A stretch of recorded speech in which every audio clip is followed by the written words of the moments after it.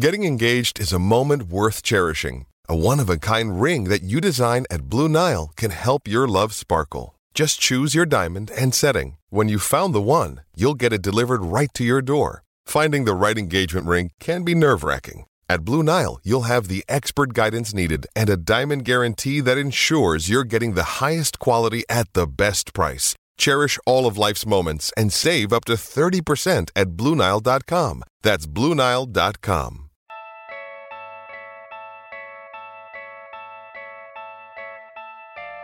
How did the Celtics extend their winning streak over the Warriors? Can this be a potential finals matchup? What's the deal with Lonzo Ball? The only question left is, say it with me, you in?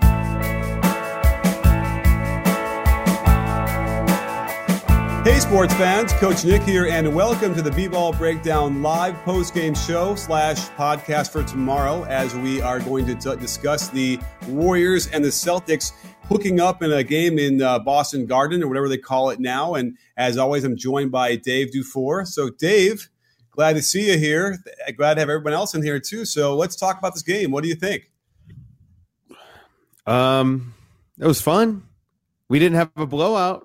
It started to look like we were going to have one, and my young adult son Jaylen Brown showed everybody why I think he's got top 15 player in the NBA potential.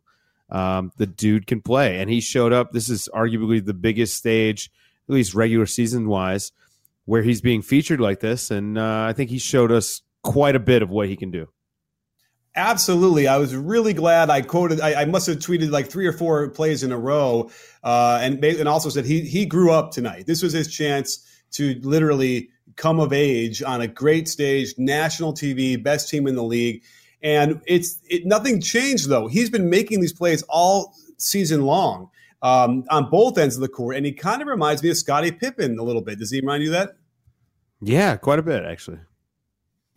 Just the sheer amount of plays he's involved in. He's around the ball. He's getting a lot of deflections. He's getting rebounds. He's getting putbacks. He's hitting threes now. He's a really great athlete. He only had one play where I would have liked to have seen a little bit better, where he went to the hole against KD and kind of wimped out on it a little bit. And, listen, that's a hard order to make on that one. But other than that, he was fantastic and basically, I guess, deserves the game ball.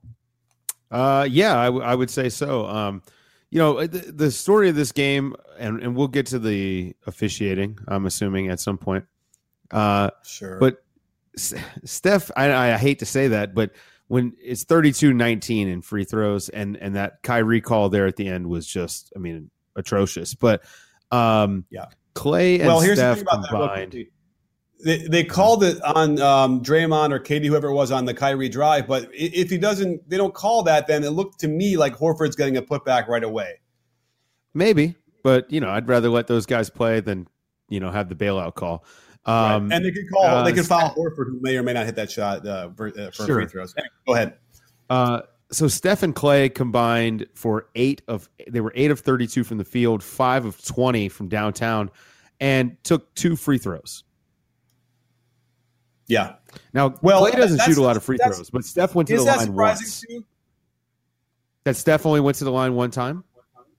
That's pretty surprising. Let's see. That's a little surprising. That's a little bit low. But, then again, I'm trying to think of in this game.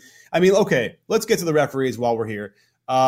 There's no question that once it got to 17 points, the game completely shifted. Now, the Celtics decided to go down low and go to Horford a lot in the post, and that's going to be an area where fouls can be called. But there's no question that the whole tone changed, and this is the key to the Warriors. If you can get them in foul trouble, somehow get the refs to give you calls, so that's what happened, then they get out of sorts. They lose their rhythm. That's the whole key. You got to get them to lose their rhythm. And if they voluntarily lose it a little bit because they got frustrated and KD got caught up in some stuff, and he hit a couple shots, but he definitely felt like he forced some other ones. And so did Clay. And, so that is the recipe here is you need to get him into foul trouble, the principles here, and that's either Draymond or Steph. Those are the two guys, it feels like. It kind of gets the whole team out of sync pretty quick. And you and I talked about this last year in the lead up to the playoffs, where we thought Steve Kerr was creating some adversity early so that they would be ready for the playoffs. Tonight, now I'm not saying that's the case here, but there were some, would have become his signature funky lineups. He had a lineup out there to end the first quarter. It was Draymond, Sean Livingston, Andre Iguodala, JaVale, and Nick Young. That is just a weird lineup. It was nice to see Omri Caspi playing in crunch time tonight. I thought his defense was actually pretty damn good. Jordan Bell, Pat McCaw didn't play. Is he hurt or something? Not that I know of. Yeah, you're right. It was a weird. And by the way, Nick Young played well. He was hustling on defense. He hit a few threes. Sure. That was when it was going nicely. 14. He was? He was minus 14. So Steph Curry was minus 14. Andre Iguodala was minus 18. Nick Young minus 14. Those are the big standouts there. Meanwhile, on the other side, Horford was plus 16. Marcus Smart plus 15, despite going 0 for 7 and having 1 point. Okay, let's talk about why the plus minus is not so accurate then, because Marcus Smart was probably the worst player on the floor in the whole game. I don't know about that. I think defensively he was doing a pretty good job outside of when he defended his own, Kyrie's layup with offensive goaltending. His defense was important. And for some reason, and I don't know if you read this, Matt Moore wrote a piece about how he's guarded and he has some gravity because teams for some reason get scared when he has the ball and they pressure him up too high, and it creates a lot of open space for people. So, some of that is fool's gold, right? It's not about his performance. It's just his presence on the court. But defensively, he drives the engine, man.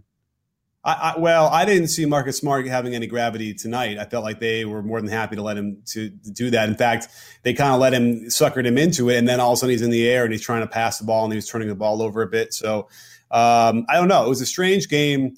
By the way, if you had a chance to watch my preview from yesterday that I released about how this game is going to go, it was remarkable in the fact that what we pointed out with the Celtics, what they like to run and what they've been running the last 3 games that works, they ran that play, and I forgot that someone actually tweeted me the name of the play, and I'm forgetting now what it was, but basically high post entry, and then the guard curls around for a flex action. They ran that play like 20 times, maybe more, and it was crazy, and they were getting a lot of great stuff. Now, here's the thing about the 17-point lead I felt like in the first half. The Celtics ran their offense pretty well in that full first half. They just couldn't hit a shot. And I think that was the problem when I was thinking, they're not ready for prime time against the elite teams because their offense just isn't good enough. And obviously their defense is terrific. And, when the game got mucked up there and the refs got involved, did they have a chance? And then, they eke it out. So, but that is still a problem. I feel like Brad Stevens could look at the tape and say, this is great offense. We're really running. We're executing. We're getting cuts in our screens. We just can't hit shots that we need to be able to hit against these teams. So that's going to be an issue in a series. But, can they compete with the Cavs based on what we saw tonight and beat them? I think so. They shot 32% tonight from the field. Okay. And 21.9 from 3. Right. It's incredible that they won this game. But they were 33 out of 38 from the free throw line. Well, let's go to a question, by the way, as you make that point. And let's see here. There it is. So Rex asks, the 2 best shooters in the world, why go to Durant for the final shot? And let me just tell you, if you guys are in this thing, there's 23 of you guys right now in our little waiting room. You can ask a question this way with a raised hand or ask a question. You can actually come on and join us video or audio-wise if you like as well. So look around there. It should be pretty clear. And join us and ask a question live. It'd be great to have you as video. So let's get back to Rex's question. Why go to Durant for the final shot? I think you just kind of answered it with one of your stats a few minutes ago, right? Yeah, well, not only were Clay and Steph not having a great night, but also, look at the matchup. I think Tatum was guarding Durant at that point, and that's a favorable matchup. He's a rookie. You expect maybe you got a good shot for him to make a mistake or something like that, and you do what you do. I like the shot. I thought some more action. Yeah. They got a great shot on that, but I thought what was missing was any kind of the weak side of rebounding. I got to go back and watch it again to see why there was nobody there And then Steph actually, they threw the ball up to Tatum, and that probably should have been a steal. I think Steph kind of just conceded for a second and then didn't get there. That they threw a kind of a lazy pass. That was one of those things where he steals it and hits a three. That was when they were down by 2, right? Yeah, right. Mm-hmm. Yeah, and that would have been like you fell off your chair ending. And another way to fall off your chair in delight is by cooking meals from Blue Apron. They're the #1 fresh ingredient delivery service in the country, making incredible home cooking accessible to everyone. I know I'm not alone in my disdain for having to go shopping for food at the supermarket, and I swear half the produce I buy goes bad before I cook it. Blue Apron eliminates that by delivering the food right to your door, with each ingredient measured exactly and easy to follow recipes that can be prepared in 40 minutes or less. You'll never have a recipe repeated within a year, and they can customize them to your liking. Plus, the delivery schedule is tailored to your calendar. I just made their seared steak with garlic butter, oven fries, and romaine salad, and my whole family was giving me high fives the entire meal. The best part of all this is you can save $30 off your first meal by going to blueapron.com/CoachNick. That includes free shipping. So what are you waiting for? Head over to blueapron.com/CoachNick, save $30, and find out what it's like to cook and eat incredible home-cooked meals. Blue Apron, it's what's for dinner. Oh, wait. Blue Apron, a better way to cook. We have another question here. Let's go to another question here. Let's do this. So here they come. This is from Al, asks, to me, it seemed like the Celtics offense was really stagnant and a lot of standing around. Why isn't Stevens doing anything about this? Okay, great question. Dave, you want to grab that one? I actually disagree with that assessment. I think that there's plenty of movement, but it does seem like he's baked in some time for Kyrie to be Kyrie. And I don't know if that's on purpose or if that's just, one of those things where you just have to live with it. But that might be what he's thinking about. But those moments didn't stand out all that much to me. I thought that they had good looks tonight. They just didn't make any of them. Yeah, I hear you, and I hear what he says too. There were moments. It wasn't a lot, but there were times, and I think both teams were guilty of that a little bit. Where it got. I mean, there was 3 threes in a row. I think Kyrie, or maybe it was like Steph, Kyrie, and then Clay. The worst threes I've seen all year long, and under a minute to go, under 2 minutes to go, and so it was just like I don't know what they were doing. I just feel like somebody wanted to be a hero. No one wanted to actually work to get the hero shot on either side. And it culminated in some funky stuff down the stretch too. So an interesting game, really intense, certainly playoff atmosphere. Always good to see that in a November game. Yeah, it was fun, man. I really enjoyed it. Yeah, we have some more questions here. Robert, let's get this one. Someone in the Periscope says that we're disrespecting the Suns by doing this show. Well, what are you going to do? Yeah. Dave, here's a good question for you. And you know what? The Suns got to earn our respect, don't they? That's right. Nothing given in this league. After their start, I mean, they have been better, and I need to kind of take a dive and see what's going on there because the record is a lot better than I'm probably even getting credit for right now. But Robert asks, Coach, do you see a Celtics Warriors finals this season? What do you think, Dave? I think there's a chance. I mean, for sure, the Celtics have a puncher's chance, and I wouldn't have thought that after opening night when Hayward went down. Credit to Brad Stevens. Credit to these young guys who are ready to play. Obviously, Jaylen Brown we talked about a lot. Jason Tatum getting a lot of buzz. But, I mean, Shemi Ojeleye is giving good minutes off the bench and doesn't look out of his element. You keep bringing up Aaron Baines. That guy can play, man, and it's not like this is the first year he's been able to play. So, right. I think they have a chance. They're deep, right? Yes, that's it. There you have a Baines quality and some Aussie there too. But no, I mean it's funny because I thought really he'd be. Experience. Yeah, right. I thought Baines would be even more of an X factor tonight, and he had a couple moments, but it was sort of like but he's in there and he causes problems. He's just so big. With what he can do, but it's hard to keep a guy that size and rebounding. It's hard to keep a guy that size on the floor against the Warriors. Yeah, I mean, I think that, everyone's saying you can't go small and try and shoot with them. And I mean, listen, if you can shoot, then go do what you do. But if that's not exactly what you do, then try something different and try and muck it up. But again, I mean, we can't ignore what happened with the referees and the free throw disparity and all that kind of stuff. Really, just is interesting. Now, what'll be really interesting to see is what happens when they come back to Golden State and play them in the game in round 2. But there's no question in my mind what we saw so far was that this Celtics team should be able to compete with the Cavs. The only difference you might say, well, look what they did against a team that had Kevin Durant, as if you're going to compare that to LeBron. But the difference is that Kevin Durant is much more of a lightweight compared to LeBron, and isn't going to put the kind of physical pressure on your defense that LeBron will, and that just changes everything. But I don't, obviously they're not as good this year. They're having troubles, and unless Isaiah Thomas comes back full strength and they get that all meshed in, which could happen, then I would say the Celtics have a good shot at beating them. Yeah, absolutely. I was reading something today where someone posited the idea of trying to trade LeBron. And you and I talked about that this summer, that if LeBron's going to be out, the Cavs should explore trading him. They should go to him. He has a no trade clause, and they should say straight up, look, do you want to be here? Where do you want to go if you don't want to be here? Let us try to help you get there.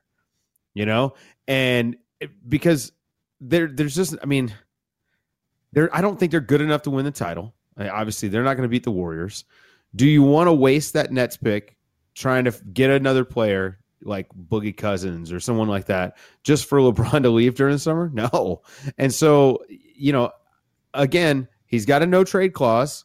So it might be, talking to a hole in the ground. But I think it's worth at least thinking about. So there's that. I mean, are the Cavs going to push all their chips in the table like they have the last few years, where they go, they're trying to make these moves, they're going after big name buyout guys, they're doing things like that.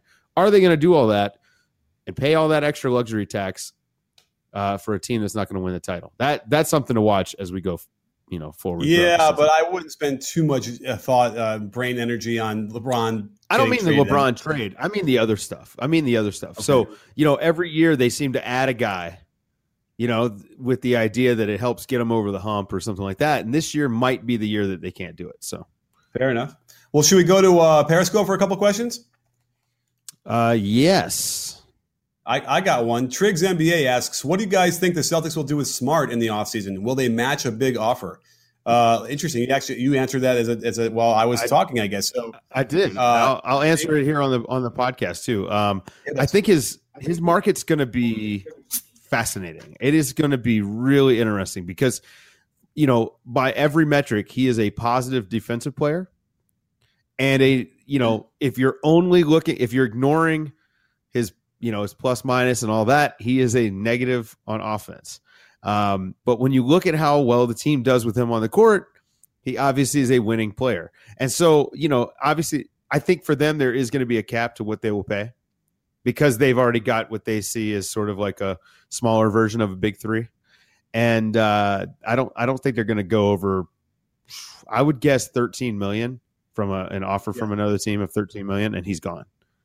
Yeah, I would imagine they'll ride with who they have, Ojale and Rozier and those guys, and I wouldn't blame him. I don't think he's worth whatever. It's not the max; he won't get that. But there's definitely a number that they're going to have to not budge from, and shake his hand and give him a hug and say thanks and move on. We have some other questions here in the queue over on Shindig. So if you want to ask a question there, and remember, you can ask a question if you're on your, I think on your phone too. That's either video or audio, so you can interact with us live or do a text here. So let's do, let's see here. Why did KD rush the shot? And I don't know who asked this question, but that's the question right there. Did you feel like you rushed it, Dave? No, I felt like it was a good look. Yeah. I think he got a good look. I think it was in a rhythm. I think it was tough because he's going away from the basket. But, all things being said, it was a good shot. Not much else you're going to be able to do about that. So good question. Oh, Jesse Allen has a question for us. Let's publish that one. Why was it that Boston got away with hugging Steph before he can get off screens tonight? Seemed more aggressive than normal. Is this almost needed to beat the Warriors? Let me jump in here for a second. Yes, it was really physical, and it also felt like they called one on Steph that was really bad, where somebody cut into him. And he kinda, who was it who was cutting? I can't remember off the top of my head, but this is not the first time. Anyway, maybe it was Tatum. Yeah. Anyway, and it was like all of a sudden they blew the whistle, and it was just really bad. And meanwhile, they were really letting him. But I don't even know if it's that much different than normal. I feel like Steph is the normal for him now is simply like some sort of a hug. And usually they're on the top side of him, which is kind of weird. So he's got to learn how to, I guess, cut back door and then flow into something else at the pin down where the guy's trailing. And that probably is something that Steve Kerr's going to have to look at as well. They've known about that question. Yeah, no, it's okay. They've known about it. Won the title 2 years ago. They were able to be physical off the ball. Chris Paul sort of started this. Steph doesn't get these calls, and he probably is manhandled off ball more than any player in the league, and rarely gets these calls, and it's just insane. And then now a few times this season he's been called off the ball, and I laugh about it because it's kind of like they're trolling him. I think Steph needs to just take some acting classes and get better at flopping, because it seems like he's not going to get these calls until he's better at it. Like, he sucks at flopping. He's a bad flopper. So he should get better at it. That's what I would recommend. He's got to exaggerate. Okay. That's not a bad point, and that might help him, or might, we'll see. And by the way, I don't blame, but that's what the defense has to do. There's nothing else you can do against that guy. He's too quick. His shot is too, good from anywhere. That's how I would have guarded him if I was out there. So, it's interesting, and they're going to have to figure out. But either that or there's got to be more flow. Once they realize the defender is in that position, you got to be able to use that against them. That's the triangle offense stuff that they would, that Phil would get into and use. And we'll see how that goes. And then otherwise, they'll just ride with like KD trying to isolate and create his own shot too if it's too physical. And that seems to work against just about everybody else. And you know what also really works for everybody else? Buying them flowers. Specifically from proflowers.com. Believe it or not, I'm obsessed with horticulture, and I love when the vivid colors of a floral arrangement light up my dining room. I couldn't get over how long my bouquet from ProFlowers stayed fresh, and they're guaranteed to last for at least 7 days. You still have plenty of time for your Thanksgiving flower needs, and they've got amazing deals on all sorts of Turkey Day related arrangements. And you can't lose, since you'll get 20% off any order of $29 or more by using my code BBALL at checkout. ProFlowers gives you more bloom for your buck. See what I did there? Big, beautiful flowers, more stems for your money, and long-lasting freshness. So click on proflowers.com, get some mums or a harvest centerpiece for the table, and use my code BBALL to save 20% off your order of $29 or more. So we have another question here from Darius Scott who asks, what from the Cavs as of now makes you think they can keep up with the Celtics? Aha. This is an interesting twist of the phrase here. So how does that, what do we see? Is there anything? I mentioned LeBron, certainly, but what else? I mean, LeBron is kind of it. And like maybe Isaiah if he comes back, right?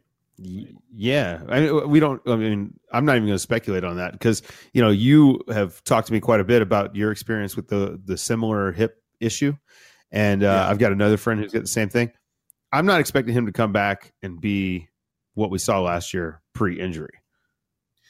I'm just not. Interesting. And I'm not going to, I think if you're the Cavs and you're counting on that, that's a terrible position to be in.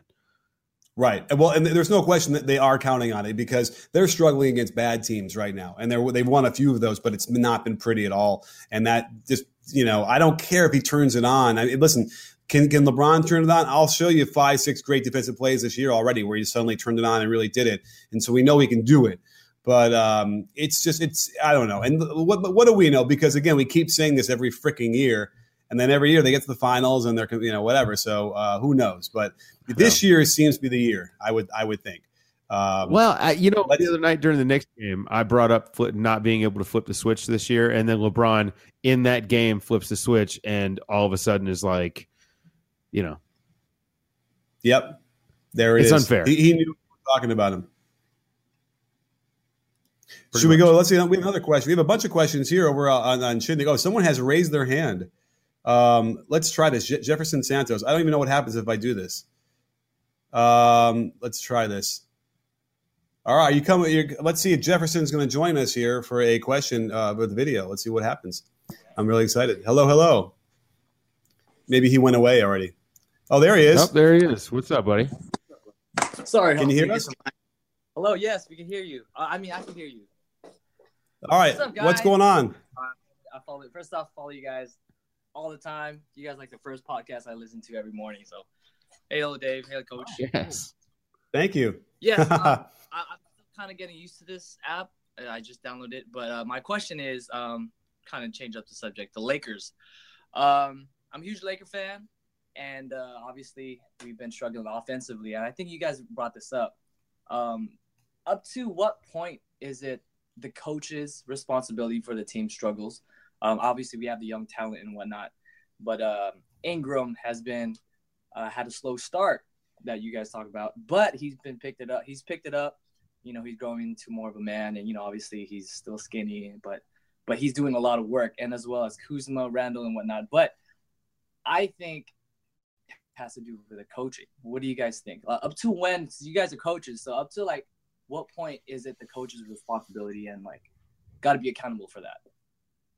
I've always wondered. Dave, you want to get in there? Yeah, I'll jump in there. I think the coach's job is there's player development and not all that stuff behind the scenes, but as far as in the game and practices and stuff, the coach's job is to put their players in the best position to succeed. Which is why I don't like Ingram taking all these mid-range shots that are forced and contested and stuff. He actually has had back-to-back really, really impressive games. The Embiid game the other night could have been the Ingram game if Embiid wasn't Embiid. He was fantastic. But Lonzo, on the other hand, is not being used in a way that accentuates his strengths and allows him to kind of grow. Like there's a little bit too much pressure on him right now. He's not being used on the weak side as much, just like in UCLA. You go watch that tape. He was hardly ever running pick and rolls. He literally ran 29 pick and rolls the entire year last year. So I really think that they need to take his usage down. He's probably shooting too many times a game, and he had the one game where he only took like 2 shots. And I think they need to ease him along. Walton said today they don't want to bring him off the bench. I would really consider it. Clarkson has also been really good.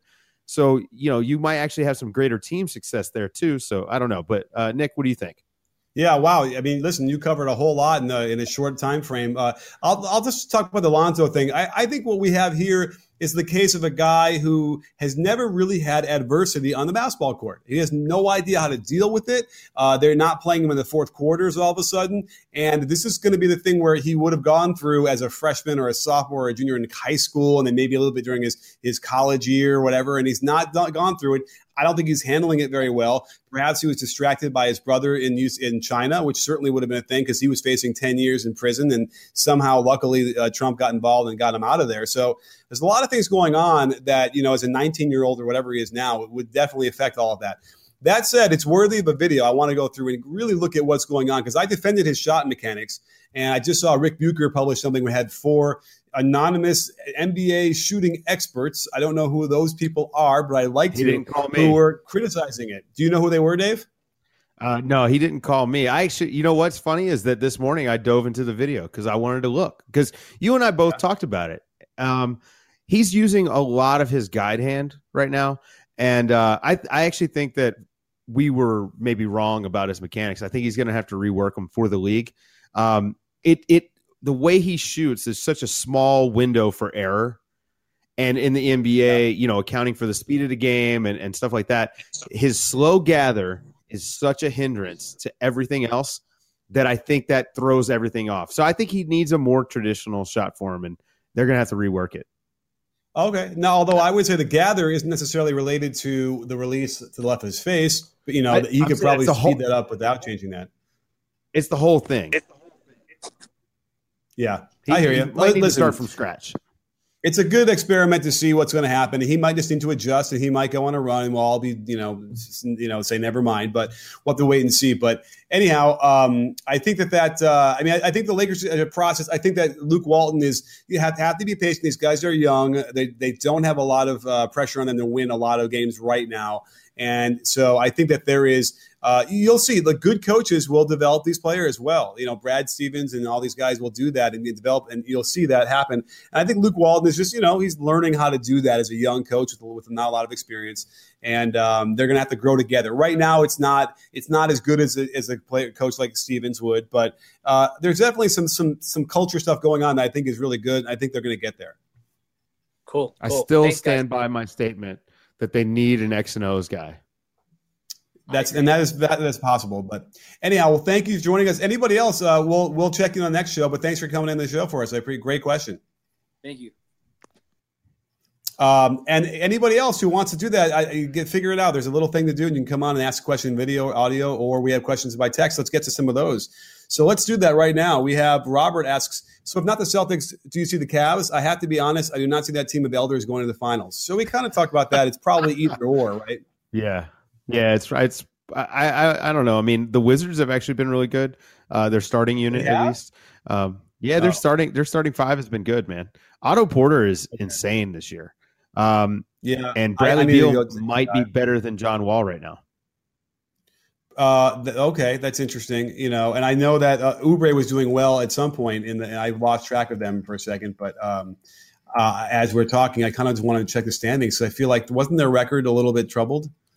The Wizards are 9-5. Okay. Yeah. And they've won 4 in a row. So they were 5-5. That was what I was looking at going, what's going on with them? So, okay. All right. I'll have to take a dive on them and see what's going on. Let's see here. We have some more questions here. Emmett Holton. Let's get him up here on the screen. What are Coach Nick's thoughts about players who have more fun than Embiid on the court? I'm not sure. Tweeted about this last night, man. No.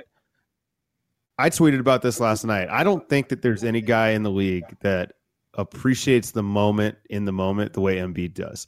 When Kuzma almost dunked on him, you could see like it was kind of a sheepish smile, and he was loving it because he knew like he was almost embarrassed, and he got away with one. And again, man, this is why guys like that, and we've talked about Nick Young, right? Like they just really do look like, and Nick Young, I know, does some infuriating things, but the guy just looks so like he's having so much fun and really is like soaking up every second of it. And this is why it's so easy to root for Embiid, aside from the fact that he has like, historical greatness as far as potential goes. He also is just, he really is enjoying it and loves it. I loved his tweet after the game. That guy gets it, man. Like, this is a game and it's supposed to be fun and you should enjoy it. And I like that he doesn't take himself too seriously. So yeah, I tweeted about that last night because I love stuff like that. Yeah. And I just did a video on him today where we're kind of comparing him favorably to Hakeem. And the thing is, I feel like when you're in a positive frame of mind, that's when you play your best. And that sort of goes against like with the coaches who are always screaming and yelling and trying to get them intense. And I think that there's a balance you need to be able to find. And Stevens was great. You saw Stevens in the huddle tonight. Just like, he's so calm and reassuring. I think that's what people respond to these days much more. But let me ask you this. So the smile and all that stuff, and people are loving him for it. Why don't they love Dwight for it? Because I think everyone feels like it's fake with Dwight, which it probably is. I mean, like, Dwight has never left the team and had the teammates be like, "Man, I love that guy." Like the Hawks celebrated when he got traded. So I think with Dwight, it just feels fake and forced. I mean, I remember when Dwight was like around the draft and he did this terrible impression of Debo from Friday. And it's just, that has stuck with me to this day, just about like how like kind of fake and forced his personality is. It sucks, man. All right. Well, let's not pile on too much, but okay, good answer. I think Dwight's a great player. He's a Hall of Famer, but Oh, and that's interesting. Good question too. Is he a Hall of Famer? Kevin wants to know. First ballot, no doubt. All right. Well, okay. Really? I got to look at his accomplishments. I guess so. Kevin asks, do you think that Philly, again, we can go into the Hall of Fame discussion later because I don't understand any of that stuff. Do you think that Philly has a chance of taking out Cleveland or Boston? It's a good question. This year, do they have a chance? I don't know. I doubt it, but they're dangerous. Yeah. I think by this time next year, they'll be, I would say they're the favorites. They're going to probably get Fultz healthy and I would imagine playing well. and they'll have they have the perfect pieces. I love McConnell. I don't know Reddick's going to come back, but I love McConnell. I love Justin Anderson, and I love him so much. I almost forgot his name. And then oh my gosh, who's the other player that's on that? It was coming off the bench for them. That's great. I'm blanking. Sarge? Dave, can you help me? No, he's not coming off the bench. He started. No, he's not one of those guys. Anyway, I'll look it up in a second. But so they did Hinkie did some really great stuff. Oh, Covington. Yeah, those three guys are perfect around Embiid and Simmons. Perfect. So if they get Fultz and they get like another guy or develop somebody else, then they're going to be the favorites in my mind for the East, and that's going to go on for 8 or 9 straight years. Yeah, people have been asking me if I think LeBron might consider going there. No, I don't see that happening. No, I don't. LeBron to Philly? I don't know. I mean, he should stay in the East if he's going to go anywhere, but I don't think that Philly even that changes everything that they've been working towards. Let's see here. We have an interesting question here from Al. Let's do that real quick. Do the Warriors take too many mid-range shots? I don't think so. I don't know. I don't have the shot chart in front of me. Although I've seen Steph Curry take some mid-range the last couple of games, which is very startling to see him because either they're floaters or they're threes. Rarely does he actually shoot a jump shot from between 15 and 19, and he did, and I think tonight too. And then we saw Kevin Durant will do that. He'll take long twos. I don't think it's too many. Do you? You don't think it's too many, do you? Or I don't know. You have to look at the shot. Yeah. So no. Yeah, I'd have to look at it. It didn't feel like too much. All right. How about this? Let's go back over to Periscope. Let's see if there are questions here as we start to wrap up the show. Do you see anything, Dave? I'm looking right now. Let's see. Oh, well, somebody wants to know if I'm going to ask long-time nosies, wants to know if I'm going to ask Ronnie about the calls from tonight. What do you think, Dave? Should we do a core call about some of the calls tonight? I don't know. I mean, the Kyrie foul at the end is probably the one that people are going to focus on the most. And like you said, the NBA for the last 2-minute report is going to be able to Zapruder film that thing and pretend like they called it on Iguodala. And I don't know if it's I don't know if it's worth it. Yeah. So okay. The foul calls, 38 to 19 free throw disparity. It cannot be ignored though. You just can't ignore that. I hear you. Anything else we see here in the timeline over on Periscope? No, it seems like a lot of stuff we've already covered. What's that? Seems like a lot of stuff we had already covered. Yeah, we were so good. We knew what they were going to ask. There's one question. Truth be told, wants to know if we think the Celtics should trade for Anthony Davis. I don't think that would just gut the team too much, wouldn't it? Yeah, they'd have to give up too much. I don't even know that they could pull it off without. I mean, Jaylen Brown. Do you want to trade Jaylen Brown and Jason Tatum? No. The next Scottie Pippen. No, I don't think so. Yeah, and this isn't to say that Anthony Davis isn't an amazing player, but like you would have to give up a ton. And part of what makes them so great is how deep they are. They're deep with confident or competent players, which a lot of teams, you can say I've got 8 competent guys and then 2 guys that get minutes, but they're not the greatest. Right. They could go 11 deep. And then they're going to add Hayward to that eventually. So that's going to be what they need. That's all they need. Yeah. So, hey, Nick, I got to ask you this question before we wrap up. Did you hear what Kevin Durant said about the tweets from the summer? No. Okay. What did he say? So he said sleepiness made him send those bad tweets. That he was tired. He wasn't sleeping a lot. Let's be clear which tweets we're talking about. We're talking about the ones where he was somebody else. Yes, I believe so. Yeah.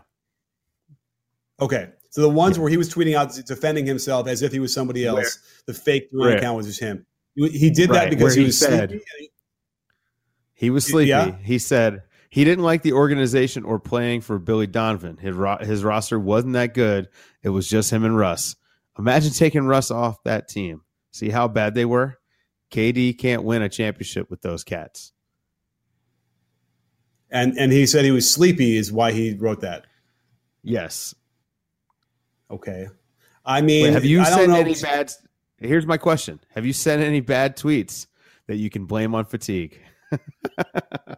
Oh, I think so. I remember a while ago, I can't remember what the tweet was. I remember I had woken up and I was so discombobulated, and I did, but it was something like stupid, like the schedule or something like the time zone. I couldn't.